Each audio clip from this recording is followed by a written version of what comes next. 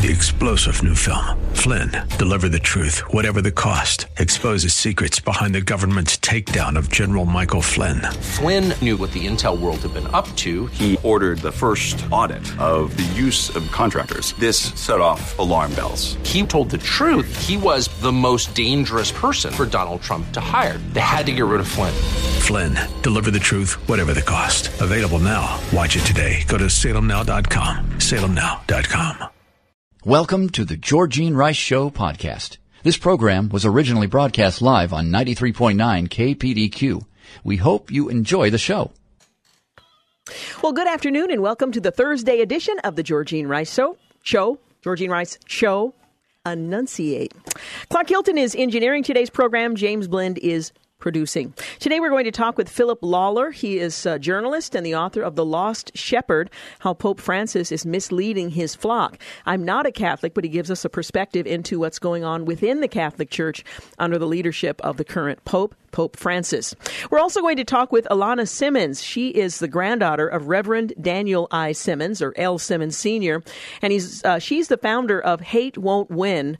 It's a movement that has that swept across the nation following the tragic murder of 9 parishioners of a traditionally black church, her grandfather being among them.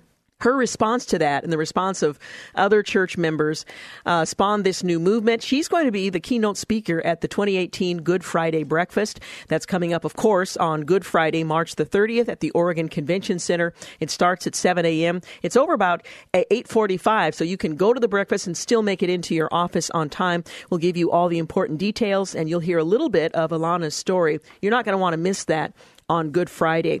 Finally, we're going to talk with Amy Wenzel. She's a principal at Columbia Christian School. We want to paint a picture of what life is like at Columbia and why students are thriving there. And this is part of our effort to bring tuition savings to KPDQ listeners. Columbia Christian School is offering them as well. And you can find out more about that at listenersavings.com. But Amy Wenzel will join us in the 5 o'clock hour, the bottom of that hour. We are waiting to hear from South Korea and the president. It's not altogether clear what's happening, but what the rumors suggest is that Kim Jong-un is extending an invitation to meet directly with President Trump. Now, South Korea is expected to announce tonight, momentarily at this point, that North Korean dictator Kim Jong-un is extending an invitation to meet with President Trump. This is according to a senior U.S. official. But that announcement is expected at any moment. South Korean National Security Advisor Chung Eui-yong will also announce an upcoming meeting between South Korean President Moon Jae-in and the North Korean leader, according to sources. Now, there currently are no plans to change U.S.-South Korean military exercises, nor is there a commitment by Kim Jong-un to stop his nuclear testing, although there's rumored statements that he's saying that he would be willing to consider such a thing. Again, those are rumors. Chung, who met at the White House on Thursday with National Security Advisor H.R. McMaster, is expected to make the statement in the James Brady press briefing room at the White House, but it appears at this point it's going to be outdoors as cameras are poised at the site where many microphones and a podium are set up, and they're literally waiting in a dark area for someone to appear. But the announcement comes after hours of consultations at the White House between administration officials and South Korean officials over recent talks with North Korea. Now, the dialogue in North Korea concluded with an invitation to the United States to reopen direct talks with Pyongyang, saying it would suspend its nuclear tests during such talks. Now, we talked yesterday about the fact in North Korea, what for us appears to be an opportunity to reset what's happening. It's an opportunity from the North Korean perspective to prepare for war or at least conflict. So it's not at all clear that what we are anticipating and what they're suggesting are the same thing. But Trump has expected an openness to the invitation, saying, as he often does, we'll see, but also offered caution earlier this week, saying that we're not altogether optimistic about what, in fact, North Korea will do. Now, just at this moment, and I don't have closed captioning, so I cannot hear what's being said, but I'll report as quickly as possible. as the announcement is right now being made from the White House, from South Korea, regarding the United States' relationship with North Korea and an invitation that has purportedly been extended. Now, some people are suggesting that the president's announcement and today the tariffs that he signed off on are, in fact, part of the negotiations of trying to influence the actions of China, not just as it relates to the tariffs and trade, but their role in North Korea, and the timing may have something to do with what's going on. That's speculation at this point, but it's an interesting thought given the announcement that's being made now. The South Korean National Security Advisor is speaking at this moment. We'll try to get the text of that shortly and let you know what is happening. Speaking of China, though, last week China announced that it would drop presidency term limits, effectively allowing current President Xi Jinping to serve indefinitely. It's a reversal of what has been the case since Mao, I should mention. The leader is currently concluding his first 5-year term, one not particularly positive for the country's Christians. Well, during his time in office, the provincial government engaged in a multi-year campaign to remove crosses from the tops of churches, the 3 self-churches that are permitted to function under government oversight. And Xi suggested that religions that inadequately conform to communist ideals threaten the country's government and therefore must become more Chinese-oriented. Last fall, the Communist Party reportedly visited Christian households in Jiangxi province, forcefully removing dozens of Christian symbols from living rooms, replacing them with pictures of Xi. So not just churches proper, but people's private homes as well, although private home may not apply in the People's Republic of China. In February, the government hit the faith community with another set of restrictions. Under these restrictions, religious groups had to gain government approval for any sort of religious activity, including using one's personal home for a religious practice, publishing religious materials, calling oneself a pastor, or studying theology. Now, imagine for a moment that we were under the same kind of strictures and what our practice of faith might look like. The government accepted the worst possible version of the restrictions, according to the director of the Center on Religion and Chinese Society at Purdue University. The government could have been more pragmatic in its approach and treated this as a social management issue, but in fact used the worst possible version. And that's a quote from Fenggang Yan, again, the director of the Center for Religion and Chinese Society at Purdue University. He went on to say these restrictions are not, it's going to be very difficult or impossible to implement or enforce the restrictions. So it's a heavy hand, but very little enforcement apparently is possible. And just glancing up, the statement that was made is now concluded, and all you can see are members of the press scrambling about, apparently trying to get to where they need to go in order to report on what they've just heard, and we'll do that after the break here in just a few moments and try to provide you with what was announced. Nonetheless, Yang joined associate digital media producer Morgan Lee and editor-in-chief of Chief Mark Galley at Christianity Today to discuss the roots of the government's anti-religion attitudes, how Christians are speaking out against these recent term limits, and the fledgling Chinese missions movement. I recall that when I was in China, and it's been some years ago now, it was interesting that there were young Chinese men and women who were preparing to become missionaries to the United States. Now, it seemed absurd to us at the time. First of all, how are you going to get there in order to do that? And they sort of laughed at us when we asked about visas and passports. They believed that, like Paul and Peter, if God was calling them, if he was sending them, that he would provide whatever was necessary for them to fulfill that calling.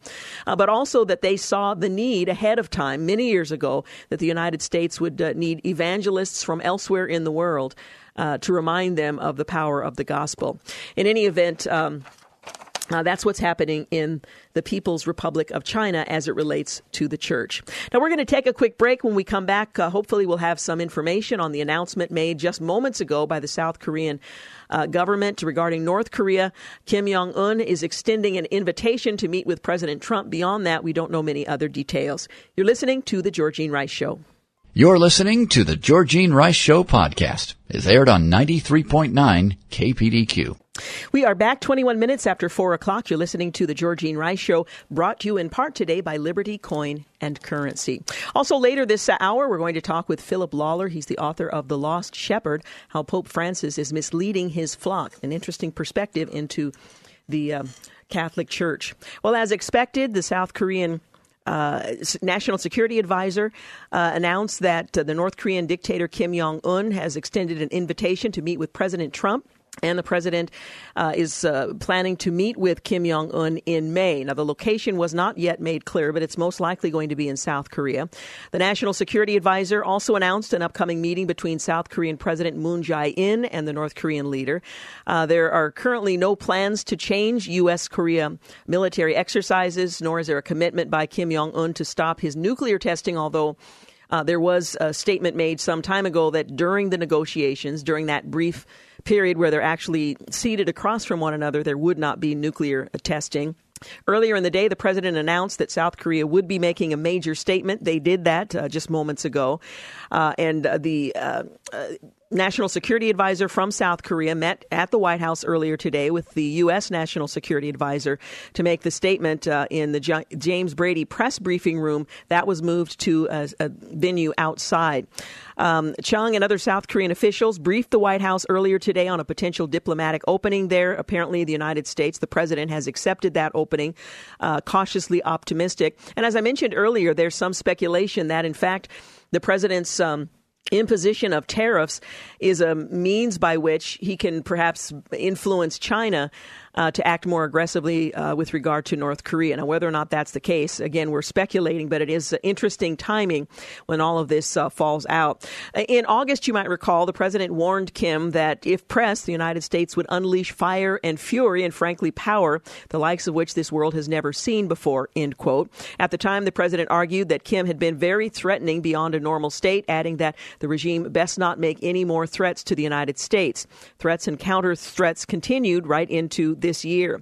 The U.S. should know that the button for nuclear weapons is on my table, Kim said, going on from there. Well, the next day, the president hit back, claiming that the United States nuclear arsenal was more powerful. North Korean leader Kim Jong-un just stated that the nuclear button is on his desk at all times. Again, back and forth. But the president is, according to this announcement made just moments ago by the National Security Advisor from South Korea, will result in the president meeting with Kim Jong-un at some yet-to-be-disclosed location to continue talks regarding its nuclear program. As I mentioned, President Trump signed an order today that imposes tariffs on steel and aluminum imports from all foreign countries, with the exception of Mexico and Canada, carving out an exception for them. For now, while the North American Free Trade Agreement negotiations are underway, giving himself, the United States, some leverage. The president, joined by steel and aluminum workers, signed a companion proclamation, one on steel and one on aluminum, instituting a tariff of 25% on steel, 10% on aluminum imports. The tariffs will become effective in 15 days, with exclusions, as I mentioned, for Mexico and Canada taking effect immediately. You are truly the backbone of America. You know that. Very special people. The president told the workers that flanked him in that effort. We have to protect our steel and aluminum industries while at the same time showing great flexibility with people who are really friends of ours, and made the statement that the tariffs are subject to negotiation by country. So if, in fact, the United States is trying to push China in a particular direction, the manipulation of the tariffs, the 25% on steel, 10% on aluminum, might be one way to leverage that kind of response. Vice President Pence, Treasury Secretary Steven Mnuchin, Commerce Secretary Wilbur Ross, and U.S. Trade Representative Robert Lighthizer were standing behind the president during his remarks in the Roosevelt Room at the White House. This is not merely an economic disaster, but it's a security disaster, the president said. Today, I'm defending America's national security. The U.S. is the world's largest importer of steel, importing nearly 4 times as much as it exports, according to the White House. The U.S. imported 5 times as much primary aluminum as it produced in 2016. It's a process called dumping, and they've dumped more than any time on any nation anywhere in the world, and it drove the plants out of business here in the U.S., the president went on to say. The administration's move to impose tariffs came after a 9-month investigation led by Ross and interagency meetings from April 2017 right up until June of 2018, which found that the current level of aluminum and steel imports to the United States had the potential to threaten our national security. The president said the investigation documented a growing crisis in U.S. steel and aluminum industries, which he said have been ravaged. The steel industry industry have been ravaged by aggressive foreign trade practices and assault on our country. It's been an assault. They know better than anybody, Trump said. And I've been talking about this for a long time, longer than my political career. The president blasted politicians, noting they never did anything about it. Our factories were left to rot and to rust all over the place. Thriving communities turned into ghost towns. Not any longer, Trump said. The workers who poured their souls into the building of this great nation were betrayed, but that betrayal is over. Inflation is one of the things that critics are suggesting they're greatly concerned about and would likely be the result. We'll see whether or not the president's tactic is more successful than it's ever been when tried previously, and if this is going to be an exception. Meanwhile, the U.S.-China trade deficit set a record in January at $35 billion, sort of making the point the president attempted to make in this effort. Meanwhile, the Florida House passed a school safety bill yesterday that includes new restrictions on rifle sales and a program to arm some teachers, sending the measure to the governor for his signature. The vote of 67 to 50 reflected a mix of Republican and Democrats in support and opposition of the measure. The measure, a response to the shootings, of course, at a Parkland high school that left 17 dead, is supported by the victims' families. Andrew Polak, who lost his 18-year-old daughter Meadow in the Marjorie Stoneman Douglas High School shooting, and Ryan Petty, who lost his 14-year-old daughter Elena, said there was enough good in the bill that it should pass, and it did. More needs to be done, and it's important for the country to be united in the same way the 17 families united in support of this bill, Polak said after the vote. My precious daughter Meadow's life was taken, and there's nothing I can do to change that. But make no mistake, I am a father, and I'm on a mission. I'm on a mission to make sure that I'm the last dad to ever read a statement of this kind. Well, Democratic Representative Jared Moskowitz, a former Parkland City Commissioner, ended the 8 hours of debate with an emotional account of seeing the high school after the shooting, attending victims' funerals, working with students and families while the House was forming the legislation. He broke down in tears after talking about how his 4-year-old son's writing teacher lost her daughter in that attack. You don't need to stand with me. I don't need you to stand with me. I need you to stand with the families, Moskowitz said. Democratic Representative Kristen Jacobs said that she didn't like the idea of arming teachers, but she voted yes. Republican Representative Jay Fant said raising the minimum age to buy a rifle from 18 to 21 was unconstitutional, and he voted no. It's 29 minutes after 4 o'clock. When we return, we're going to talk with Philip Lawler. He is a journalist and well known within Catholic circles. He's written a book that he says was very difficult for him to write. The book is titled The Lost Shepherd, How Pope Francis is Misleading His Flock. And Mr. Lawler reviews the impact that the Pope has on the church, which raises, from a Protestant's perspective, some interesting questions about the relationship between the Pope and the church and what can and cannot be challenged given their understanding of his role. So we're going to talk with Philip Lawler. He's the editor of the Catholic World News. He's one of America's most incisive Catholic journalists and commentators. He'll join us in just a few moments. You're listening to The Georgene Rice Show. You're listening to The Georgene Rice Show podcast. It's aired on 93.9 KPDQ.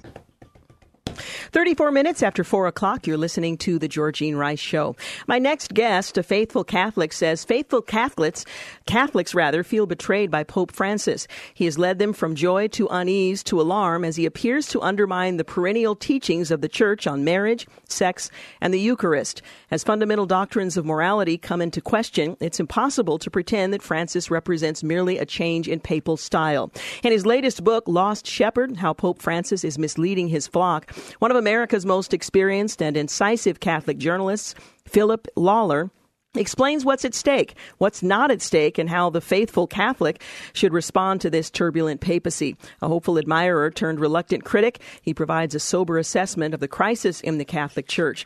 Lost Shepherd, How Pope Francis is Misleading His Flock, sounds an alarm to loyal Catholics. He'll find the book profoundly encouraging. The church teaching is constant, he says, and if the bishops of Rome obscure the faith, the other bishops must clarify it. Well, it really is a fascinating look at some of the the challenges that are currently being considered. Philip Lawler is the editor of the Catholic World News. He's one of America's most incisive Catholic journalists and commentators. He's a graduate of Harvard College. He has been the editor of Crisis Magazine, the Boston Pilot, and Catholic World Report. He's the author of The Faithful Departed, The Collapse of Boston's Catholic Culture, a penetrating analysis of the scandals that brought the church to its knees in America, and co-author of A Call to Service, Pope Francis and the Catholic Future, published in 2013. The father of 7, grandfather of 12. He lives in central Massachusetts with his wife, a popular Catholic blogger. Thank you so much for joining us today. Thank you for having me. Well, let's talk about Pope Francis. He came to his role in a rather unconventional way as the Pope that preceded him decided to step down. How unusual was that? And does that play in to the controversy at all of the leadership that he has exhibited up to this point? I don't know that it plays directly into the controversy, but it was completely unprecedented. Pope Benedict was the first Pope to resign in about 500 years. I'd have to look it up. It's since before I was born, anyway. And the first Pope ever to resign when he wasn't under pressure of some sort. That is, every previous resignation was someone whose title to be Pope was contested in one way or another, which was not the case with Pope Benedict. So that was the first shock, was the resignation of a sitting Pope. And then Pope Francis came on the scene and was, I think most people would agree with me, a breath of fresh air and energy and a style that captured people's attention. So at first, it was a very exciting time. I found quite a few of my friends were talking about the faith for the first time in years. And that was the reason for my enthusiasm as well. And it took me quite a while to realize that enthusiasm was probably misplaced. You write in Lost Shepherd that within the Catholic Church, the authority of the Roman pontiff is considerable, but even papal authority and essentially papal infallibility has its limits. Explain what those limits are in challenging the direction that the Pope has taken, and then we'll talk perhaps more specifically about what the controversy is. Sure. I think a lot of people have the impression that the Pope can say or do whatever he wants, that he is an absolute monarch. And that's not the case. He does have, as I said, considerable authority, and everyone is aware of the Catholic belief that the Pope is infallible. However, infallibility is strictly defined. The Pope does not have the right to say whatever he wants on whatever subject he wants, any more than you and I do. He doesn't have the authority, I should say. He has the authority to speak on matters of faith and morals within the Catholic ambit and to define and explain what the Church has always taught and always will teach, because what the Church teaches doesn't change. It's handed down to us from the apostles and from the Bible. So the Pope, when he starts making his own comments, expressing his own opinion, he's on his own. And the Pope's leadership is subject to the bishops? No, he's not subject to anyone, but except to God and to the Catholic tradition. But the office of the Pope is inherently conservative in the sense that he's given the deposit of the faith which is handed down to him, and it's his job to retain it and keep it intact. One of the things that you point out is that the Pope cannot teach authoritatively by dropping hints. Is the core of the problem a lack of clarity, or is there a deviation from Catholic Church teaching, or both? I guess I'd have to say both.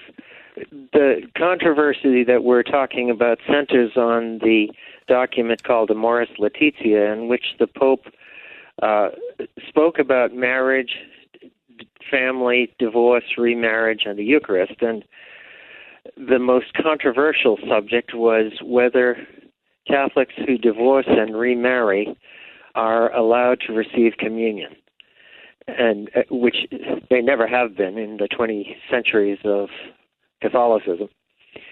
And the big question was, will the Pope change that teaching? Well, He did not explicitly change it. Most of the people who've read that document believe it was his intention to change the practice, but he didn't come out and say it, and he has resisted multiple requests from bishops and cardinals to clarify that. So you ask yourself, why would he not want clarity? And really the only reason that I can see why you would want a lack of clarity is if you want people to just go ahead and do what they want to do and give them, as it were, a fudge factor. March 13th marks the 5th anniversary of the election of Pope Francis. He has been called by some observers as, or his impact as the Pope, as imposing the Francis effect. And the media depicts him as perfectly aligned with secular liberals on homosexuality, divorce, climate policy, other issues.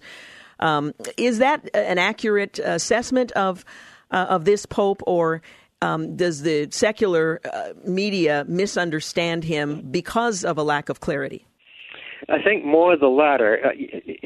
He's certainly not perfectly aligned with the secular agenda, but it's not entirely a mistake that people think that he has made great accommodations to secular thought.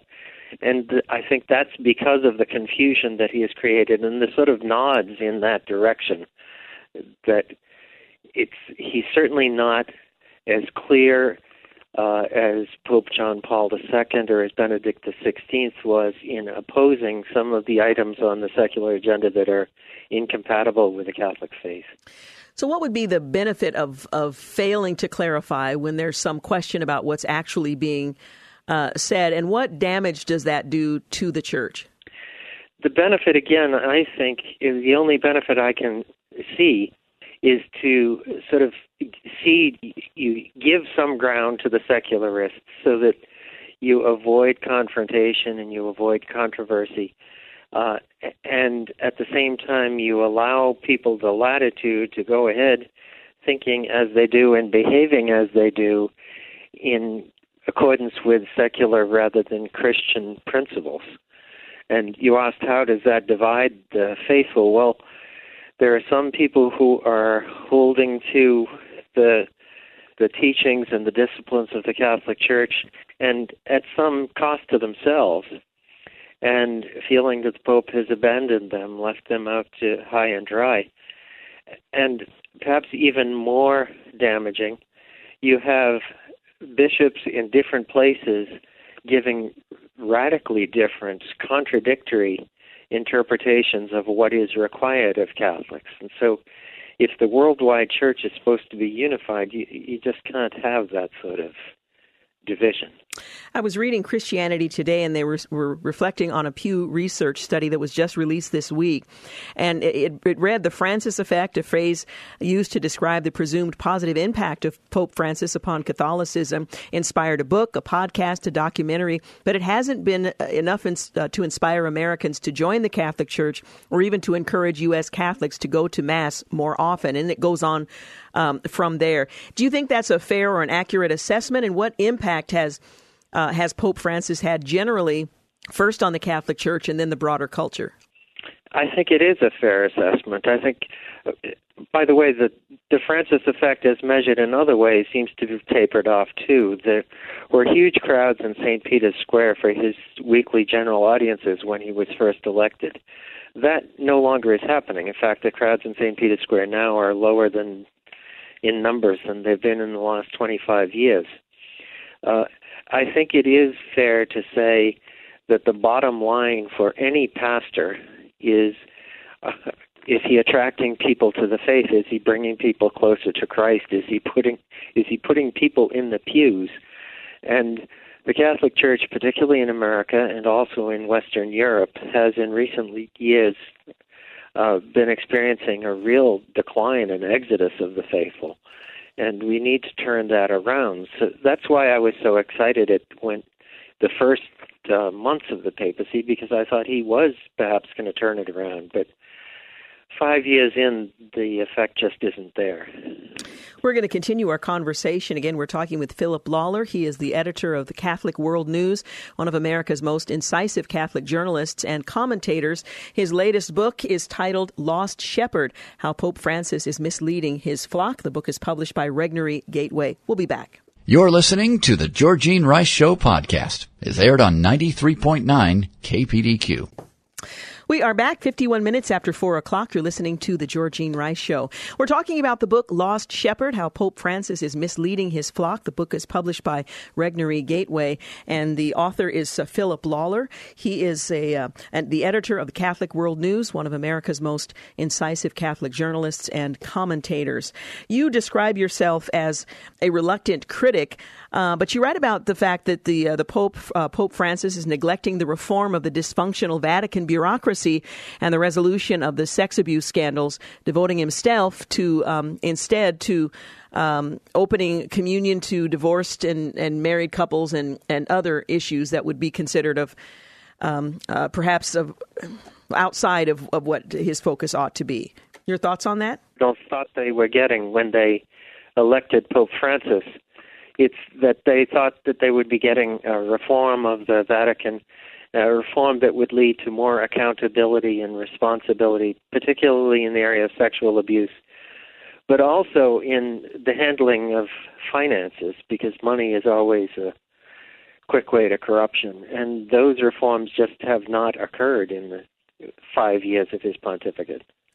You also write about the Pope's proclivity to identify friends and enemies, making troubling appointments to influential offices in Rome and throughout the world. Explain the impact that's having on the Catholic Church.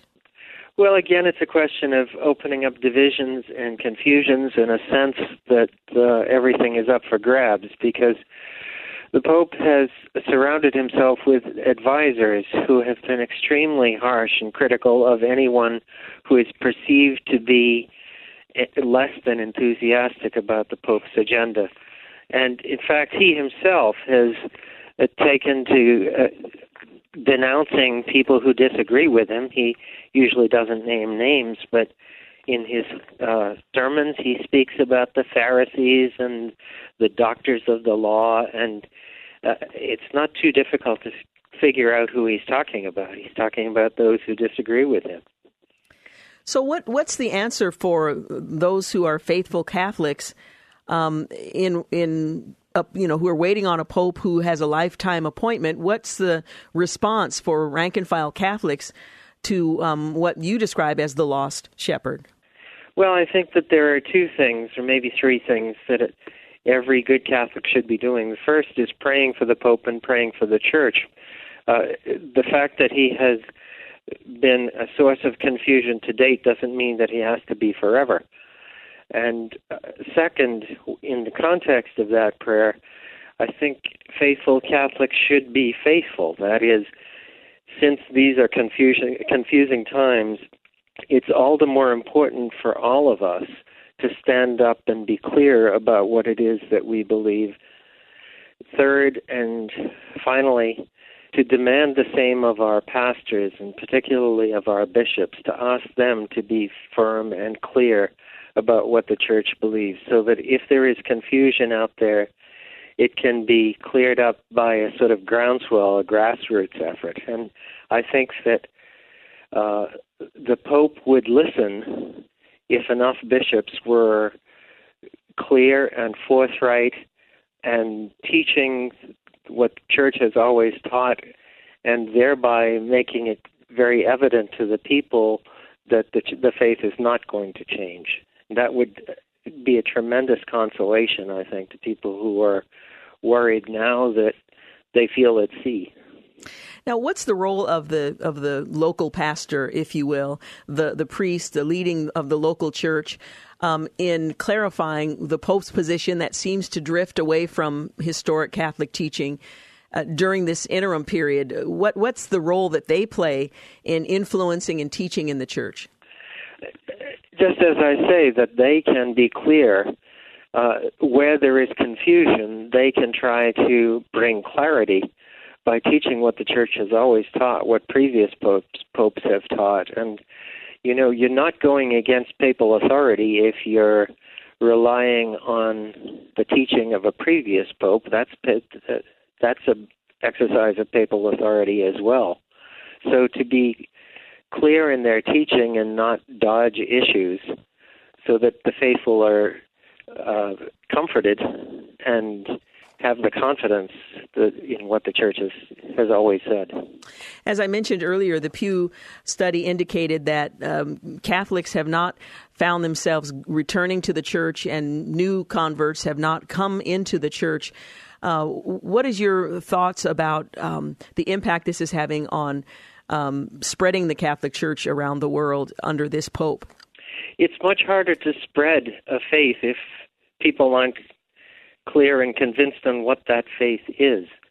And I think it's a mistake to believe that if you make things simpler for people in the sense that you minimize the differences between Catholicism or Christianity more generally and the secular culture, if you play down those differences, that the faith will be more attractive to people. I don't think that's the case at all. I think the more demanding you are, the more people are excited by it, because faith is born of ideals, and people want to set high standards, and they want to believe that they can do more, that they respond when a lot is asked of them. So the traditional teachings and disciplines of the Church, I think, are more likely to bring converts and to keep the people who are currently in the pews. Now, the title of your book is Lost Shepherd. You've already indicated that Catholics should be praying for the Pope, and what's occurring now doesn't have to be what occurs for the remainder of his tenure. Are you optimistic about the Catholic Church? In the long run, I'm very optimistic. I think that anyone who's, as we say, who's read the book to the end, we know how it ends. In the short run, I think we're going to go through a real period of turmoil, and it will take probably years to clear it all up. Well, I appreciate your taking the time to talk with us. Once again, the book is titled Lost Shepherd, How Pope Francis is Misleading His Flock. The book is published by Regnery Gateway. And again, thank you for taking the time to talk with us. Thank you for having me on. All right, we're going to take a break here in just a few moments for news at the top of the hour. And I know some of you are wondering, well, why are you talking about the Catholic Church? I'm not converting to Catholicism. I'm not encouraging people to join the Catholic Church. But I did think it was interesting to see what's going on within the Church, the challenges that those who are faithful Catholics are facing, in particular as it relates to the Pope, who, from the vantage point of Protestants like myself, is the infallible head of the Church. He defined it in a way that suggests that the Pope is not entirely infallible. But nonetheless, I thought it was an interesting perspective from someone inside the Church who is a faithful Catholic, who is a reluctant critic, to explain some of the controversy swirling within the Catholic Church. So anyway, I'm a Protestant, and I will remain one as well. Okay, coming up, we're going to share a little bit of the day's news. As you may have heard, there was an announcement from the South Korean National Security Advisor regarding the United States' relationship with North Korea. We'll try to bring those of you who joined us late up to date on that. We're also going to talk with Alana Simmons. She's the granddaughter of Reverend Daniel L. Simmons, Sr. She's the founder of Hate Won't Win.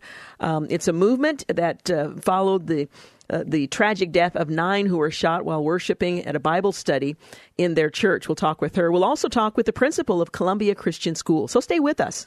You're listening to the Georgene Rice Show podcast. It's aired on 93.9 KPDQ.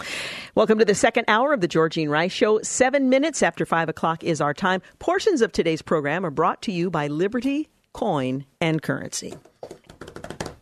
As I mentioned, not too far into the 4 o'clock hour, we heard from the South Korean National Security Director, or someone of that ilk, announcing that there had been a conversation with the North, there had been a conversation with the United States, and we learned earlier today that President Trump will accept an invitation by North Korean dictator Kim Jong-un to meet. The White House has now confirmed that.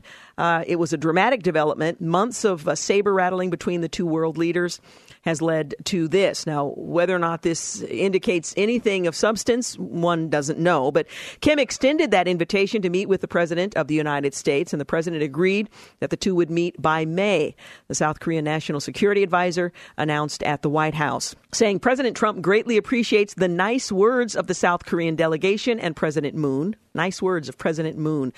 White House Press Secretary Sarah Sanders said he will accept the invitation to meet with Kim Jong-un at a place and time to be determined. We look forward to the denuclearization of North Korea. In the meantime, all sanctions and maximum pressure must remain. Well, earlier in the day, the South Korean National Security Advisor announced that the president would meet with Kim to continue the goal of denuclearization. Kim Chung expressed his eagerness to meet with the president as soon as possible. The president appreciated the briefing, said he would meet Kim Jong-un by May to achieve permanent denuclearization. So apparently that's the point.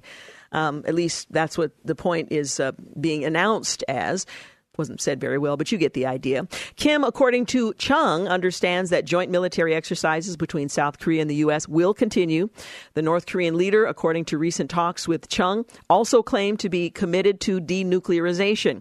Now, that comes as something of a surprise. You'll recall the day before the start of the Winter Games in South Korea, there was a show of force, and the announcement was made several times over throughout the day that North Korea had no intention of abandoning its nuclear ambition. Well, Kim pledged that North Korea will refrain from any further nuclear missile tests, which is a different thing, at least during the summit, Chung said, adding that Trump's leadership and maximum pressure brought us to this juncture.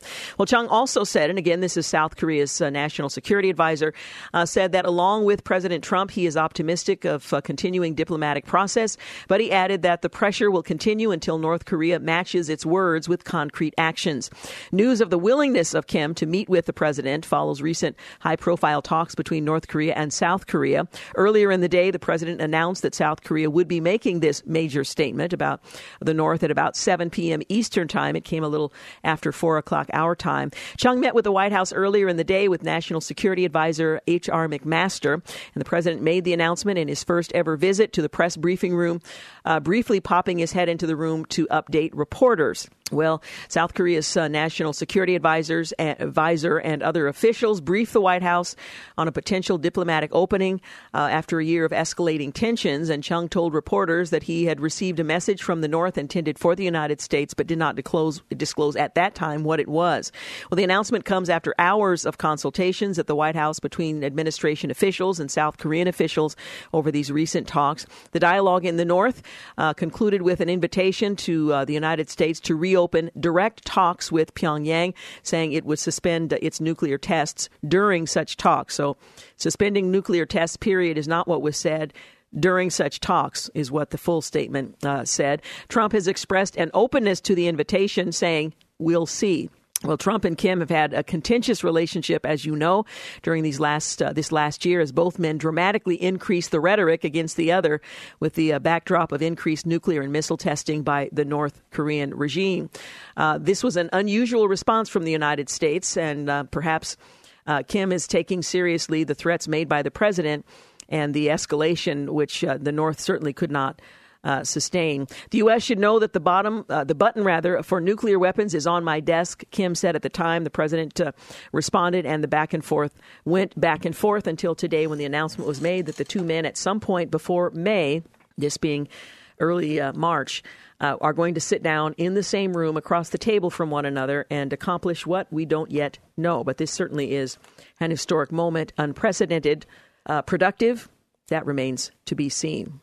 Well, Jeff Sessions says that we're finally going to release fast and furious documents withheld from Congress by Eric Holder, the former Attorney General. Better late than never, Ed Morrissey points out, and this is late in more than one sense. Earlier in the day, the Department of Justice announced that it would finally give the House Oversight and Government Reform Committee access to documents related to Operation Fast and Furious. That was, as you might recall, the bungled ATF program that lost track of thousands of weapons it sent across the border into Mexico.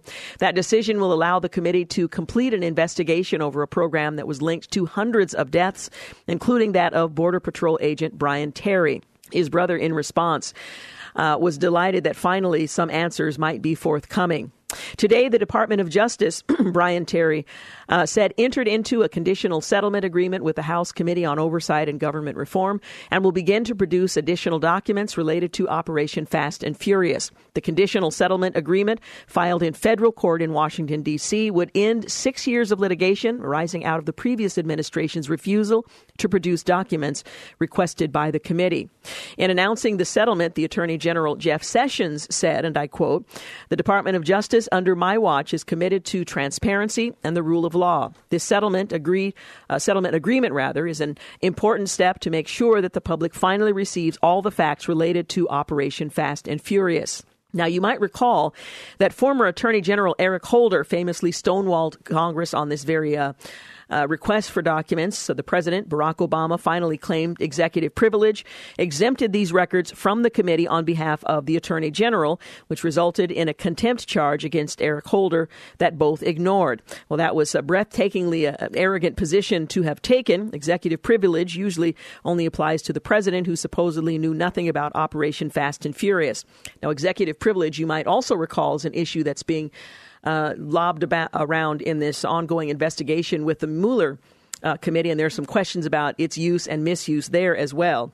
But back to Operation Fast and Furious, it also doesn't apply to all all of the documents dealing with the potentially criminal behavior associated with the project. Other officials had at least, the very least, misled Congress during the testimony, and the Oversight Committee had a legitimate claim on those records to pursue those allegations as well as other underlying crimes and malfeasance in the scandal. Presumably, that will move forward, and those questions will now be answered, although we're talking about Washington, and it's not clear whether or not controversies are ever really thoroughly vetted and cleared up. Well, 6 years later, they're finally going to get their chance to find out what actually happened with Operation Fast and Furious, which some suspect was transformed by Holder's team into a political operation to argue for more gun control legislation. We can also ask why this wasn't done a year ago. It's not as if Fast and Furious was some obscure story. It was one of the first scandals of the Obama administration, one that the White House and Holder tried very hard to bury. The use of the weapons in hundreds of murders should have made this a high priority for Sessions and the new administration when he came into office, especially since he had recused himself from the most high-profile investigation in the Department of Justice at the time, the Russia collusion probe. So raises some questions as to why it's taken this long. Nonetheless, those documents will now be made available and perhaps questions finally answered. 15 minutes after 5 o'clock is our time. You're listening to The Georgene Rice Show. Hey, the Good Friday breakfast is coming up on March the 30th at the Oregon Convention Center. Alana Simmons is the speaker. Stay with us and learn more about her and what to expect. You're listening to The Georgene Rice Show podcast. It's aired on 93.9 KPDQ. In 2015, a white supremacist in Charleston, South Carolina, walked into a Bible study and he brutally murdered 9 African-American worshipers. Reverend Daniel L. Simmons was among them. He was one of the victims. Following this senseless tragedy, his granddaughter, Ilana Simmons, she became a voice for her family, the congregation, and really for the nation. When she was asked to speak at the bond hearing of the man who massacred her friends and family, she delivered a powerful message that sent ripples across the country. On Friday, March the 30th, Ilana is going to share her moving testimony of God's redemption and forgiveness at the Portland Good Friday Breakfast, sponsored this year by the YMCA of Columbia Willamette, along with other sponsors. It's a delight to have you with us, Ilana. We're looking forward to your coming to the Portland area. Welcome. Thank you. Well, first of all, tell us a little bit about your grandfather, Reverend Daniel Simmons, Sr. So my grandfather was a very stern man, but he was also very loving and truly dedicated to his church and to his community.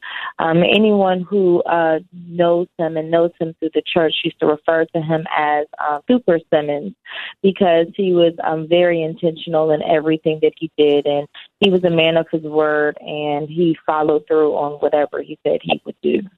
Now, tell us a little bit about Mother Emanuel AME Church in Charleston, South Carolina, where this shooting took place.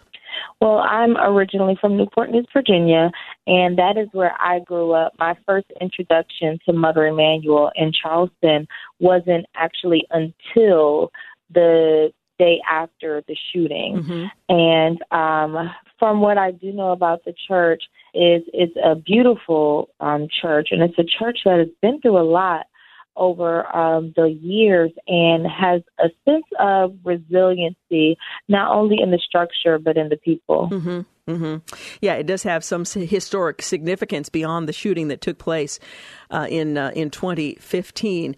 Now, what was your grandfather doing at the time that the Bible study was underway and the shooter was welcomed into the congregation? Was he teaching at the time? Typically, he does lead Bible study, but that particular night he was not. Mm-hmm. He was there in support of one of the other people there who was leading Bible study. Now, most of us can't even imagine the horror of learning that a family member has been gunned down in a church in the process of studying God's Word by someone that had been welcomed into the congregation, although this was a predominantly black group of worshipers. He was a Caucasian man. He was welcomed in with open arms. To learn that a family member was shot dead under those circumstances is horrifying.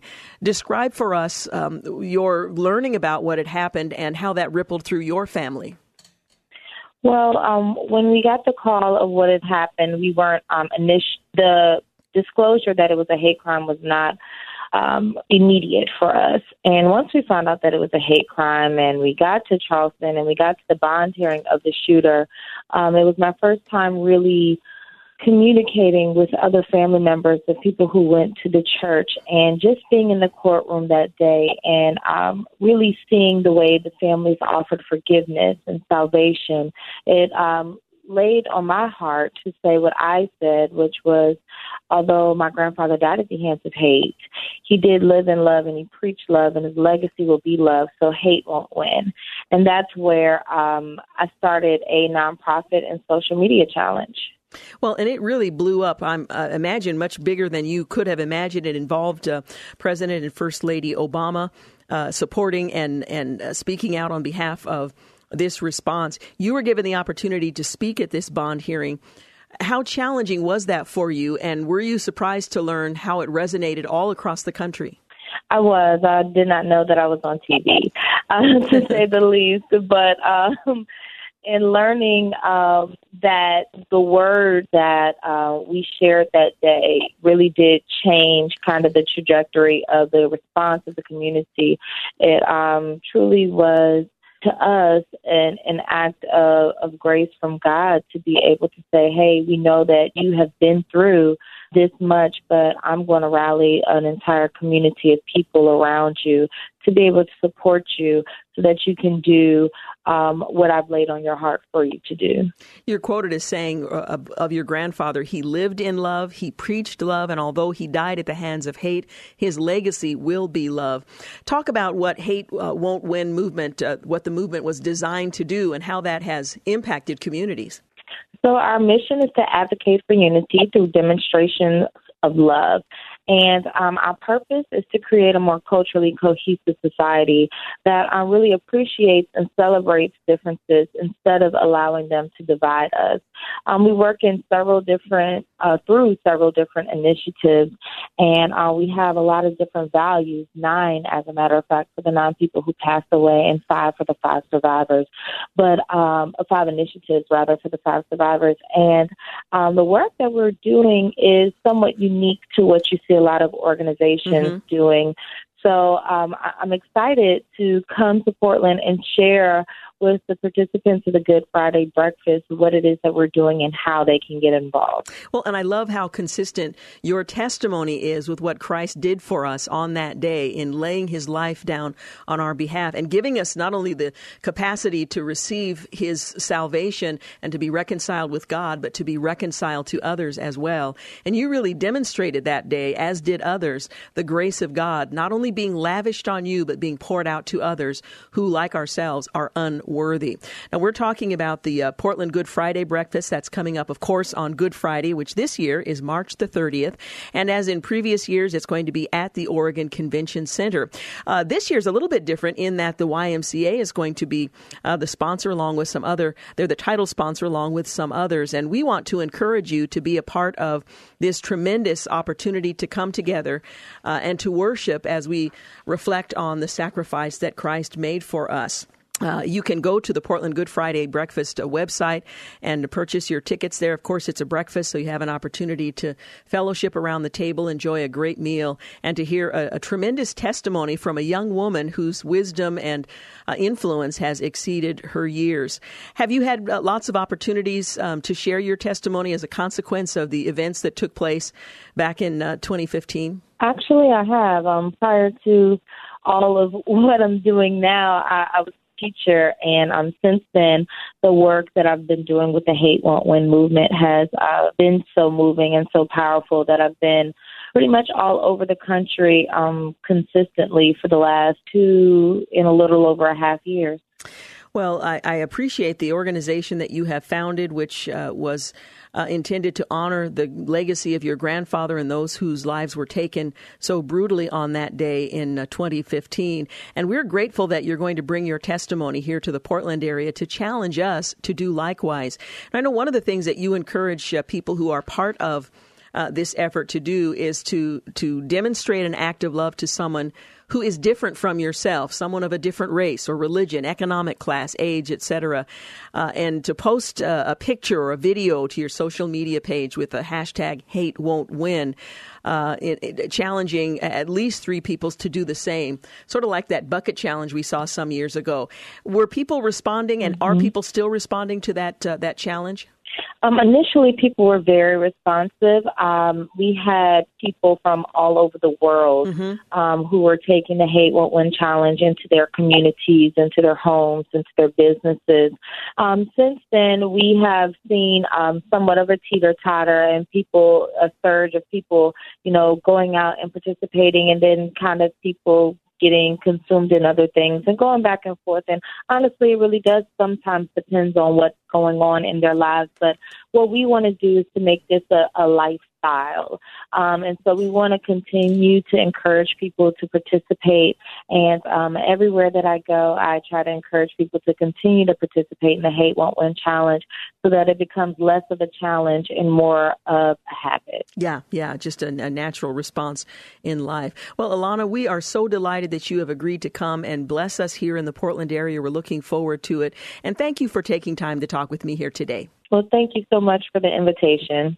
Again, Good Friday is coming up on the 30th of March. The event, like previous years, is at the Oregon Convention Center. You'll enjoy a wonderful breakfast, a time of fellowship, and a strong testimony of God's redemption and forgiveness with our special guest, Alana Simmons. You can go to the webpage for the Portland Good Friday Breakfast for more details and to sign up. Bring someone with you. It's a great chance to bring a coworker, a friend, a neighbor, a family member, whomever. This is going to be an event that will challenge all of us to draw nearer to Christ, and for those who don't know Him to get to know Him. So that's coming up. We're looking forward to it. You're listening to The Georgene Rice Show. Up next, we're going to talk with Amy Vinzel. She's the principal at Columbia Christian School. You're listening to The Georgene Rice Show podcast. It's aired on 93.9 KPDQ. Welcome back. You're listening to The Georgene Rice Show. About 37 minutes after 5 o'clock is our time. Now, we here at KPDQ are delighted that during this season, we partner with some of the finest Christian schools in the country. And today we're going to focus our attention on Columbia Christian School. It's set on a beautiful 13-acre campus located in Northeast Portland, just off the I-84, I-205 interchange. And they seek to provide a Christ-centered education that's focused on excellence, not just in faith, not just in academics, but also in character. Here to talk with us more about that and to let you know that there are discounts being offered by many of the schools at this time that you can check out at listenersavings.com is Amy Vinzel. She is the principal at Columbia Christian School. Thank you so much for joining us. Thank you so much for having me. I know that on a Thursday afternoon, you've had a hard, long day of teaching kids, so we appreciate your taking the time. Now, tell our listeners who are not familiar with Columbia Christian a little about the school and its history. Well, Columbia just celebrated its 70th year reunion this last summer, so we had big gathering on our campus this past summer in celebrating 70 years of education, which is a big feat and so encouraging to bring back alumni that have been a part of our school. And we work really hard in trying to provide a culture where we can nurture young people, as you said, in faith, character, and academics. Well, and I spent some time studying a little bit about the staff and faculty, and these are men and women who are committed to teaching young people by example as well as by rigorous academic training with the Bible open throughout the school day. Yes, absolutely. I was just sharing today with our president, who's off at a conference. Our high school chapel today was quite moving for me in that we have had a guest speaker come on, and as we're leading these young people in worship, our student life director asked kids if they felt so compelled, if they were ready to stand on Christ alone, would they please stand while we led this song. And it was so powerful, Georgine, to see these kids from all different backgrounds and international students stand up and sing this song, Christ Alone, and to claim that Christ, yes, is the one I'm going to stand on. We should mention that that Columbia is a kindergarten through 12th grade school. It's accredited has 2 accreditations and has been training young people, as you pointed out, for decades in our community. Yes. And, I love being a part of ACSI and have served on several accreditation teams. So going into Christian schools and encouraging them and affirming their mission, it is encouraging and really a testimony to the sister Christian schools that are really just joining hands, and we're all trying to do the very same thing in sharing Christ with these kids. And you have to work really hard because you have to align yourself with rigorous academics and trying to instill in kids a desire and an excitement and really a motivation to work hard for the things that they want to accomplish. Yeah. We're talking about Columbia Christian School, located on a beautiful 13-acre campus located in Northeast Portland, and again, kindergarten through high school. I know that sometimes when a parent decides we want to pursue private Christian education, critics will say, yeah, but they're going to miss out on opportunities that only public school can afford. Talk a little bit about some of the extracurricular activities that students at Columbia Christian can enjoy. Yeah. So Columbia just came home this weekend from Pendleton, Oregon with a 2A basketball state championship. Congratulations. Quite an exciting weekend in Pendleton. So we work really hard to provide for kids opportunities that partner with our mission. And so sports for all ages, we're getting ready to host our annual soccer camp through the springtime, and our athletic director, Bart Valentine, will gear that up. And so for the little ones, we have soccer and basketball programs, and then our organized sports programs start in the 5th and 6th grade. So there's competitive soccer and volleyball and basketball. Track season is underway. We also have a great golf team for our high school kids, and then just encouraging kids also to be involved in their area churches' youth groups and find ways to serve. So we try to provide lots of opportunities of service as well. For listeners who are interested in learning more about Columbia Christian School, again, located Northeast 91st Avenue in Portland, what's the best way to do that? Geographically, really conveniently located right off of the I-84-205 interchange. We sit between Gleason and Burnside. There's actually 2 entrances to our campus, and we're happy to talk with anybody who's interested in Columbia. And Carrie Rood is our admissions officer, and she is happy to welcome families into our community. You also have a website that's very informative. There you can find a statement of faith, a mission statement, a little bit of the history of the school, something of the faculty, the educational philosophy, and so on. It's a great way to have that first introduction before you have that face-to-face. And if I'm not mistaken, please correct me if I'm wrong, the website is ccs@columbiachristian.com. Correct, yes. That is correct. Okay, CCS at ColumbiaChristian.com. Well, I just want to commend you and the staff and faculty at Columbia Christian that have served this community so well and helped to establish young people in their faith, to teach them and train them well. That's a gift to the community because these young children who start out perhaps in kindergarten, make their way right up through high school, they become productive parts of our community, and they have a strong foundation in their faith, and that we all benefit from that commitment. So thank you for your commitment to Christian education and to this community. Thank you so much. I appreciate so much, and God bless you. And I really want to encourage our listeners to consider Columbia Christian School. Again, they're located on Northeast 91st Avenue. Columbia's beautiful 13-acre campus is located in Northeast Portland, just off the I-84, I-205 interchange.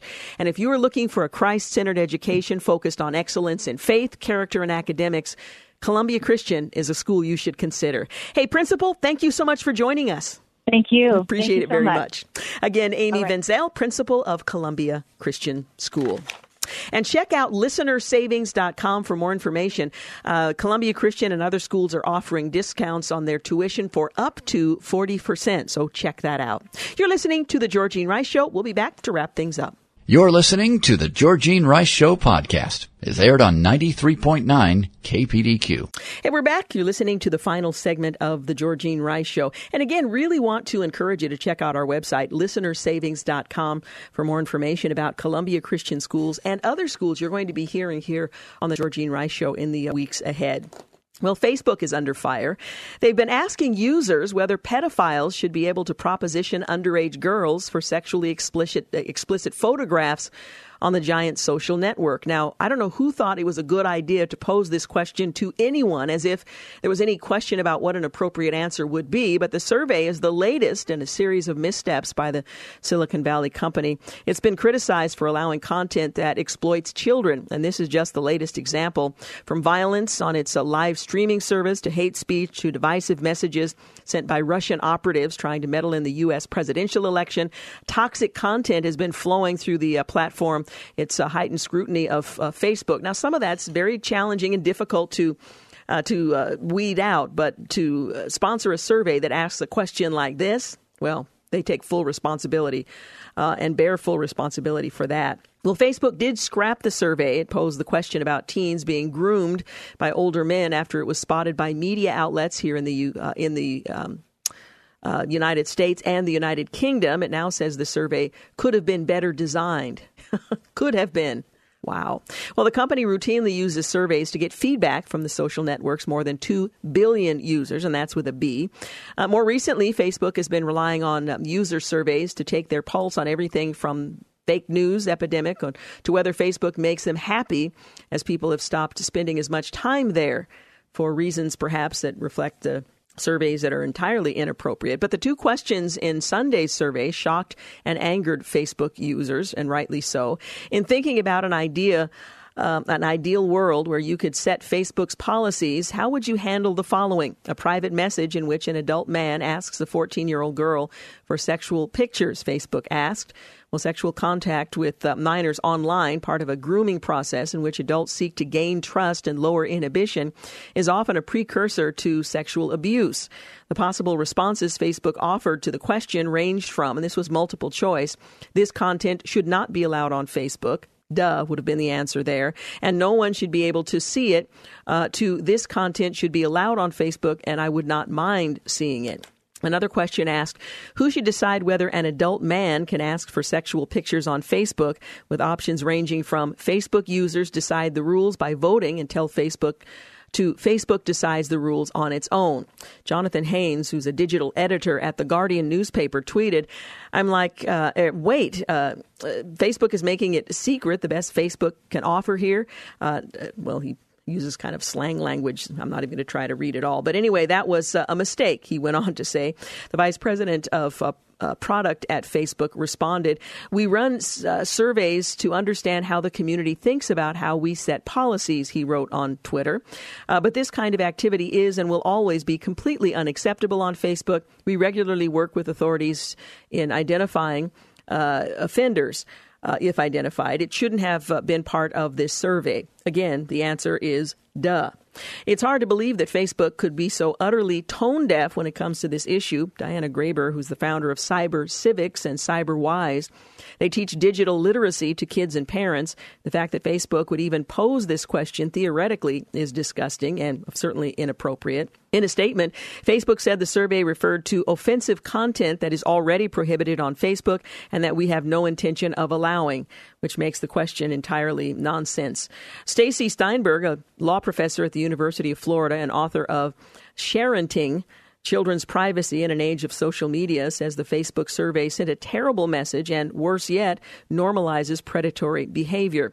Well, Facebook shouldn't be asking users whether such behavior is acceptable. It should be educating families on the risks posed by online predators. Working with law enforcement is an important first step, but Facebook can do even more. Instead of asking questions such as the ones posed in this survey, Facebook can use its reach to help families and victims. Steinberg went on to say in response to the survey. Digital citizenship expert and technology ethicist David Ryan Polger chalks up the flap over the survey to massive growing pains at Facebook as they're wrestling with its social responsibility. The misstep with the survey seems to be a situation of good intentions, although I've had a hard time finding them, that did not fully appreciate the rightful anger and frustration the general public feels toward the current online environment, he said. International attention to how pedophiles use social media to target and prey on children has grown in recent years. Apparently, Facebook didn't entirely notice it. An investigation by the BBC in 2016 uncovered numerous private Facebook groups by and for men with sexual interest in children to share images with run by a convicted pedophile. Photos of children taken from their parents' Facebook accounts have also been found on these sites. So parents, beware of what you're posting and how they might be misused by others. Facebook faced criticism again in 2017 when the BBC flagged dozens of images and pages containing child pornography. Of the 100 reported images, 18 were removed by Facebook, according to the BBC. At the time, they said Facebook asked to be sent examples of the images and then reported the broadcaster to the Child Exploitation Unit in Britain's National Crime Agency, at least 18 of the 100. Verified child sex abuse are sent to the U.S. National Center for Missing and Exploited Children and other like-minded organizations that work with law enforcement to find offenders.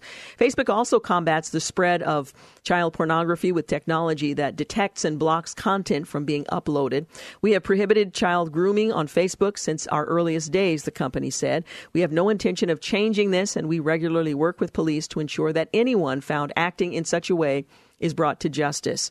Well, one would certainly hope so, and it's unfortunate that this question somehow made it onto their weekly survey, giving the impression, rightly or not, that Facebook would consider making that kind of accommodation. Well, today being Thursday, tomorrow is Friday, and on Fridays we tend to lighten up and focus on the content that's more lighthearted in the metro area. So we're looking forward to not the metro area, around the world, and we're looking forward to shifting our gaze just a bit as we anticipate the weekend. Also, want to remind you that tomorrow is the Michael Allen Harrison benefit concert for our good friends at standupgirl.com. That's it, can be. Your tickets must be purchased ahead of time, so let me encourage you to go online to standupgirlfoundation.org/concert. Space is limited. Tickets, as I mentioned, must be purchased in advance, we're being told. For information, you can also call them at 503-304-1531. But that's a benefit concert. Music Up to the Heart featuring Michael Allen Harrison this Friday, 7 p.m., Canby Chapel in Canby. And finally, just want to remind you that we also have an opportunity for those of you who are looking for a good laugh. There's a clean comedy night at East Hill Church this Saturday, sponsored by our sister station, 104.1 The Fish and KPDQ. It's a night of clean comedy with Johnny W. With his own mix of musical chops, offbeat stand-up, Johnny W. is going to bring a hilarious comedy experience to your whole family. It's happening Saturday, this coming at East Hill Church in Gresham. You can find out more at kpdq.com. or through the KPDQ mobile app. Finally, as you maybe had the opportunity to hear my conversation with the principal from one of our fabulous Christian schools in the area, today was Columbia Christian School. We spoke with the principal, but there are a number of schools in our community that during this season are offering tuition discounts, and we want to encourage you to take full advantage of the opportunity to save up to 40% off tuition. You can find out more about Columbia Christian and a whole host of other schools in our community in the metro area at kpdq.com or listenersavings.com. Christian education is possible and at some savings during this season, so you can save up to 40% on tuition. Cornerstone Christian School, Valor Christian School, North Clackamas, Pilgrim. We have Holy Cross Catholic School, Gardy Christian School, Grace Lutheran, and many others, including Columbia Christian. So check out listenersavings.com for more information on that. All right, I want to thank Clark Hilton for engineering today's program, James Blend for producing, and thank you for making the Georgene Rice Show part of your day. Have a great night. Thanks for listening to the Georgene Rice Show podcast. If you'd like to download a podcast of the show or would like more information on today's guests, please visit the show at kpdq.com or on Facebook. Follow the show on Twitter at GRiceShow and like us on Facebook. And join us live every weekday at 4 for more critical thinking for critical times on 93.9 KPDQ. 3-star General Michael J. Flynn, head of the Pentagon Intelligence Agency, knew all the government's dirty secrets. He was one of the most respected generals in the military. Flynn knew what the intel world had been up to. He understood its funding. He ordered the first audit of the use of contractors. This set off alarm bells. The explosive new documentary, Flynn, Deliver the Truth, Whatever the Cost, uncovers the facts behind this scandal. Flynn told the truth. He was the most dangerous person for Donald Trump to hire. I find out the worst enemy that I'm going to face in my life is right here in America. They took my assessment and they wanted me to change it. And I was like, I'm not changing it. They had to get rid of Flynn. With in-depth interviews, archival footage, and never-before-seen personal records of the man behind the headlines. I just felt like I was drowning. Flynn, Deliver the Truth, Whatever the Cost. Available now. Watch it today. Go to salemnow.com. salemnow.com.